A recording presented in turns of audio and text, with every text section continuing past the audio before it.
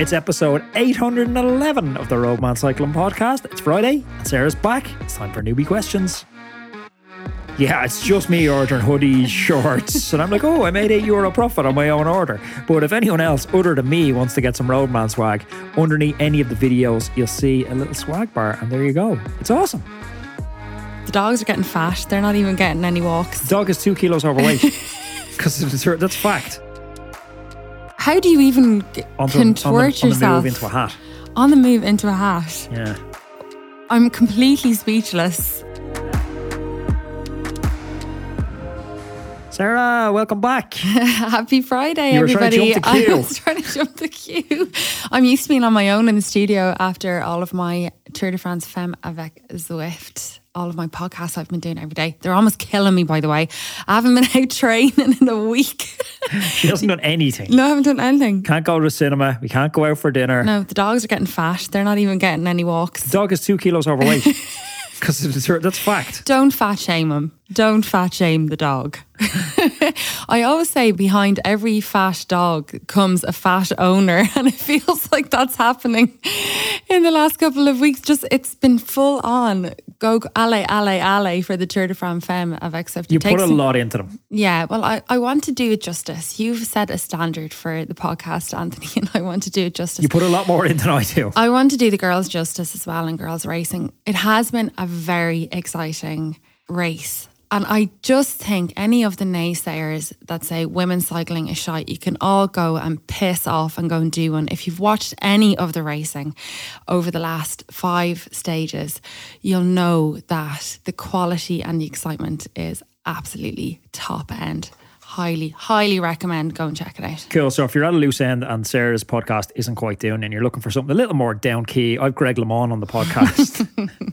So Greg LeMond. Oh, just old Greg. Just give Greg a buzz there. Yeah, so your new buddy. We've been trying to push a little bit more emphasis onto the YouTube channel to give it a bit of a catch up. Obviously, it's miles behind where the podcast is in terms of listeners, but I do think there's something beautiful about having a visual component to it as well. Podcast is amazing because you can take it with you on the go, but there's something unique about visual as well. So we've done a pre-release of the Greg LeMond podcast over on the YouTube channel yesterday, and it's absolutely killing it. Some highlights include Greg talks about potential motor doping in the sport and names some pretty big riders. Talks about Ferrari. By the way, you name a few riders. You accuse a few riders as well. Yeah, it's all there. It's all there. It's gloves off. But it's brilliant. It was an amazing interview. It was an amazing opportunity. I just tried to shut up and let Greg talk. It's an hour and a half, I think, interview on the YouTube channel. So go check that out. And I think I've watched the YouTube episode a couple of times just before it's released to make sure everything was okay and no one was saying anything totally naughty. And I really do think it's worth watching it because Greg is quite animated about certain topics. And yeah, so you miss all that just in the audio. So go check out the YouTube. Perfect. Let's dive in, Sarah, and talk about, before I dive in, my swag, because I don't want to use your word, but you said the word, I look resplendent in my new Roadman swag. I did say that. Every day you look resplendent, Anthony, but you're looking pretty fly today. We hit 10,000 subscribers over on YouTube, and I didn't think you'd get anything. I love celebrating milestones, but sometimes they're quite arbitrary. And 10,000 I thought was another arbitrary milestone celebration, but YouTube actually give you a swag store. So basically it's just me ordering You're stuff. A designer now. Yeah, it's just me ordering hoodies, shorts, and I'm like, oh, I made €8 profit on my own order. But if anyone else other than me wants to get some Roadman swag, underneath any of the videos, you'll see a little swag bar, and there you go. It's awesome. Yeah, it is. It's really cool. Okay, let's crack into the questions. Number 1, and this is from Jeremy. One thing I don't get about racing is where do they start measuring time gaps at the finish? On La Tour, the top 50-ish riders are listed as no time gap. So at what point do they start counting? That's a really good question. 1 second. 1 second? 1 second gap. So once the bunch comes in together and there's no breaks between the bunch. So let's say it takes a bunch 2.5 seconds to roll over the line together. They all come in at the same. Yeah, there has to be a gap of 1 second. A gap of 1 second. Yeah, so the gap then is measured from, so if there's 10 riders, because a gap at 1 second, a 1 second gap at 60 kilometers an hour is a substantial size gap. It's probably maybe 20, 15 meter gap. It's not a small gap. It's a very visible gap. So in the case that first 20 riders come in together, and then there's that visible sort of 15 meter gap, and then there's the next rider, the gap is taken from the time of the first rider in the first bunch to the first rider in the second bunch. So it ends up being a bigger gap than that. So that's why when you're coming in across the line, these stage races, you'll hear people shouting in the sprint, no gaps, because you can end up letting a wheel length go and it ends up costing you 6 seconds. Oh, wow, that's really interesting. I didn't know it was the first person from the first group to the first person in the second group. Very cool. Okay, let's move on to question number 2. Anthony, how many of us genuinely believe performance-enhancing drugs are not a feature of the Tour de France? Myself and Greg LeMond talked about this at length in the interview, and we've come from an era where we have quite targeted drug testing, targeting post-event and targeting, sorry, you've experienced me when I've been on the whereabouts, which is the next level up from post-event. You got to be pretty brain dead to go into an event actually taking something because you know you're going to get tested at the finish line. That's a lot of local races as well. Not as much as I'd like to see, but there's still some local testing on a national level.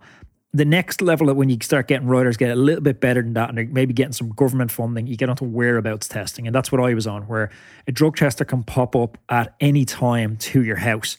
Now, again, these aren't impossible to get around because the drug testers are normally testing in batches. So if you have a friend that lives in the area, maybe he's a runner, he'll text you and be like, hey, the testers are in the area if you don't want to get tested.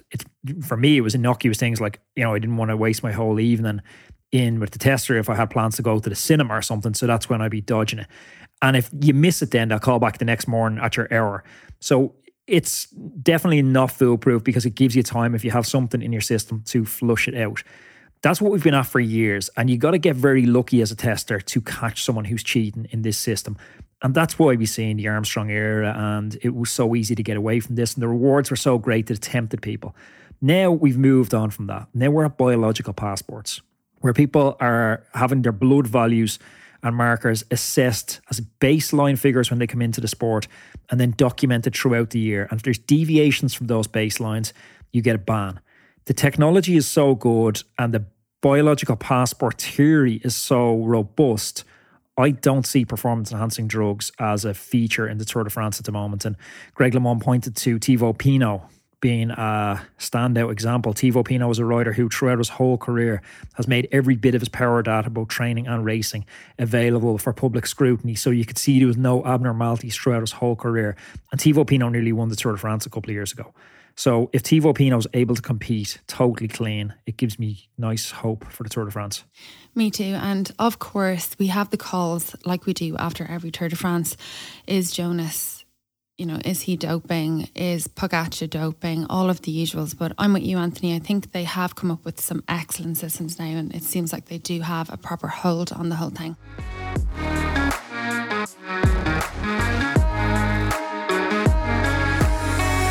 Stages Cranks and Stages Dash Bike Computer are today's show sponsors. I've used Stages power meters for the better part of a decade, first on my road bike, then on the tandem, and now off-road on my gravel and mountain bike. I really trust the consistency of the data that it gives me. It's been proven to be plus or minus 1.5% accurate. They're also super light. I think it adds about 20 grams to the weight of my crank. And a feature I love is the battery is so replaceable. It's a small little watch battery that you can pick up in any convenience store. I'm pairing my Stages crank with a Dash L200 bike computer, which I absolutely love. You can use it in portrait or landscape mode, which is kind of cool. The battery is so good. It'll last between 10 and 18 hours, and I've tested this depending on the mode you use. So it's going to last even my longest events this season.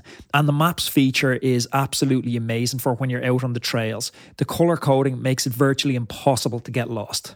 So if you're looking to get your hands on a Stages crank set, or you're looking to get your hands on the Stages Dash L200, which I'm using at the moment, all the information you need, it's over on stagescycling.com. The link to that is in today's show notes. Question number 3. Hi, Anthony. Did you ever have a toilet emergency on the bike? Okay. I wasn't sure whether to include this question or not. It's a very boys question. Last week I had an incredibly close call during a race. And this does happen sometimes after taking all those gels and then maybe also pushing my body under strain while racing. Any advice? So the first one, Anthony, did you ever have a toilet emergency on the bike? Yeah, I definitely have. National championships a few years back, I was just filling myself full of High Five, SIS energy gels, and they typically have a very nasty effect on my stomach, as I'm sure they do on most people's stomach. And across the finish line, I had to time my sprint very different from everyone else. Everyone sprinted for the finish line. I had to keep sprinting past the finish line until I found a cafe at the end of the street, and I was literally ripping my skin suit off, running through the cafe, touch and clod, as we say. But I had Alan Davis on the podcast not too long ago, and Alan Davis mentioned a particularly graphic Tour de France. If you're eating your food, put it away right now. Pretty graphic Tour de France incident where he needed to do a number 2, and very difficult in the Tour de France. And the stage that was happening on, there wasn't really a reprieve or a rest break where he could stop. So he had to do it on the go, moving along. So the team car gave him a bunch of hats, like the cotton hats that you use to try and go into. So he wrapped up the cotton hat with, the number 2 inside it. And he said he threw it as he was getting back into the back of the peloton. And he see a young kid running over to pick it up. Oh, Jesus Christ. So just to clarify, he got off the bike to have a... No, he's on the move. On the move? Yeah. How do you even contort yourself? On the move into a hat. On the move into a hat? Yeah. I'm completely speechless. I mean, I don't even know how that would work.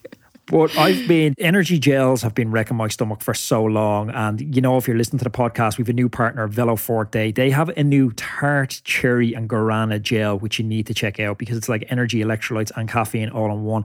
The only reason I mention it is I used it on the Wicklow Way for 14 hours. And it's the first time I haven't ever got upset stomach from gels. I normally have, the recommendation is like 100 grams or 120 grams per hour of carbohydrates on the bike. But if I try and take that in gels, I can't do it. So this is the first time I've ever actually been able to do that. So definitely worth checking out. I will get Sarah to pop in the details of that offer with Veloforte in the show notes. Okay, perfect. Next question. And this is from Ewan Nocton.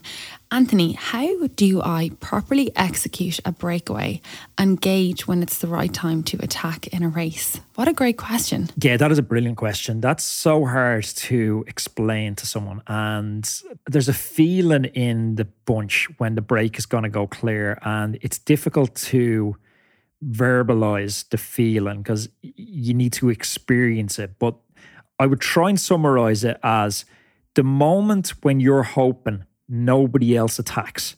The moment of maximum pain when you're hoping nobody else attacks right now. I'm feeling close to the limit. If you're one of the better riders and you attack at that point, if you're having those feelings and those sensations, you can be sure everyone else is having those feelings and those sensations.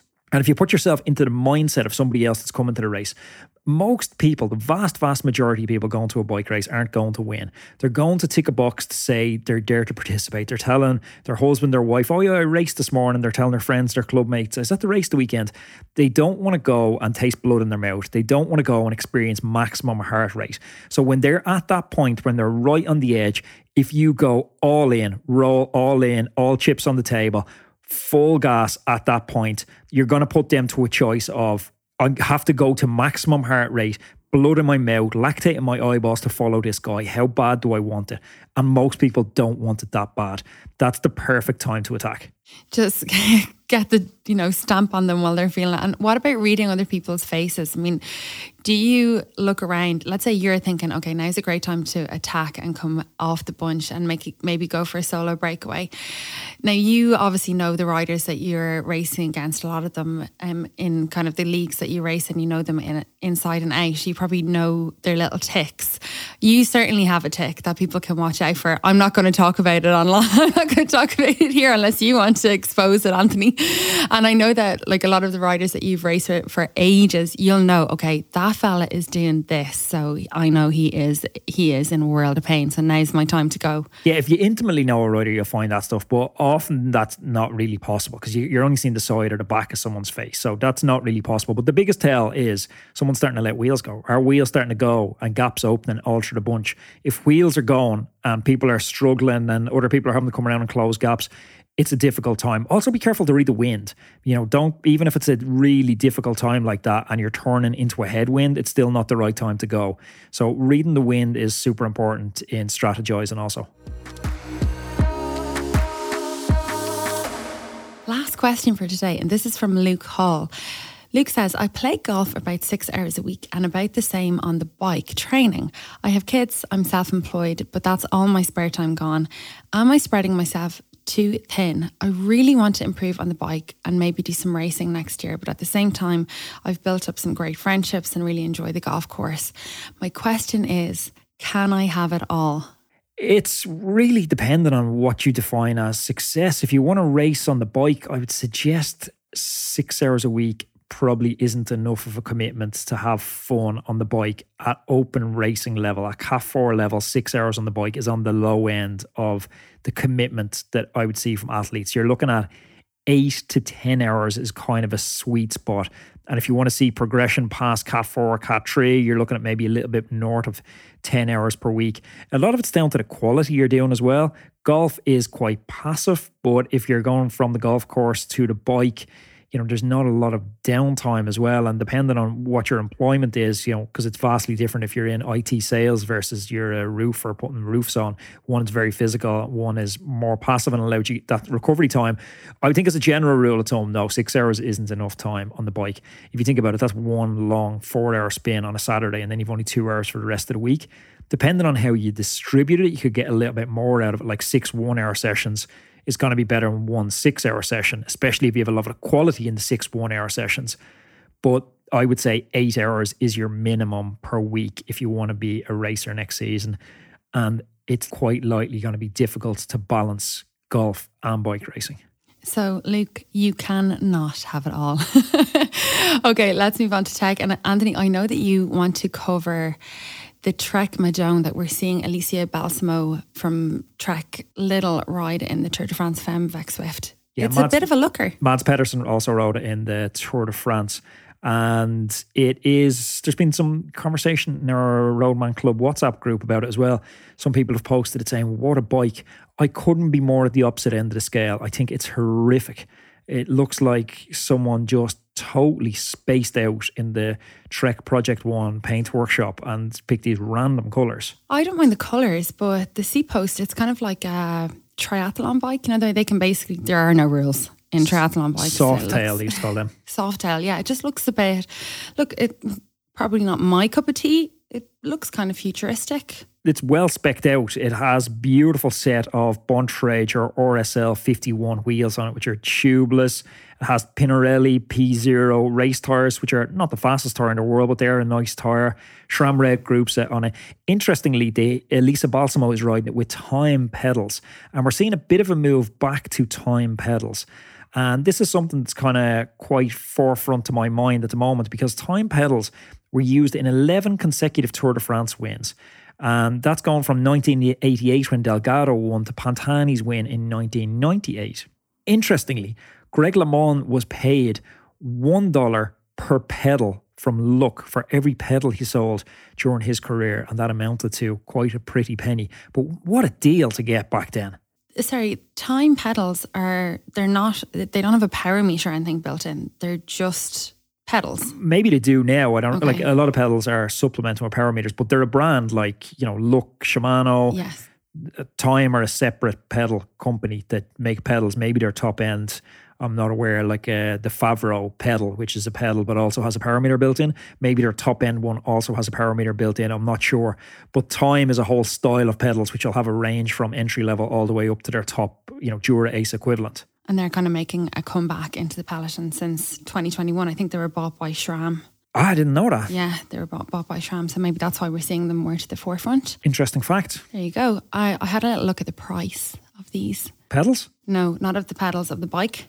Why do you want one? No, I'm okay for that at the moment. I have a lovely bike at the minute. I mean, I know upgrades are always welcome, but Sarah, don't buy upgrades, ride upgrades. I messed that one up. It's my opportunity. But yeah, I think the starting price is in and around €7,500, and then it can just go, sky's the limit on the price. I did see some of them completely specced out. You're talking 19k. Whoa! Ouch. Roadman, Sarah's going to be back again for another few days with her Tour de France avec Zwift, which is sponsored by Wattbike. And I'm going to be back again on Monday with my solo cast. Thanks for tuning in. Don't forget to go check out the Greg LeMond episode on YouTube. I'll chat to you then. Ride safe. Thank you for listening to today's podcast. Have you ever wondered how good you could actually be? Each of us has a unique set of circumstances with work, family, and social obligations, but we all still want to fulfill our potential in cycling. Okay, maybe you won't ever win the Tour de France, but for most of us, this isn't what cycling is about. So let us build you the perfect training plan around your lifestyle that's totally unique to you and will help you finally realise your cycling dreams. So whether you're just getting started on the bike or if you're a more seasoned cyclist, we have a suitable coach for you. So why not schedule a call with us and we can have a chat about how we can help you go further than you ever dreamed of in your cycling and fitness goals. Go to roadmancycling.com/contact or pop me an email directly to sarah@roadmancycling.com.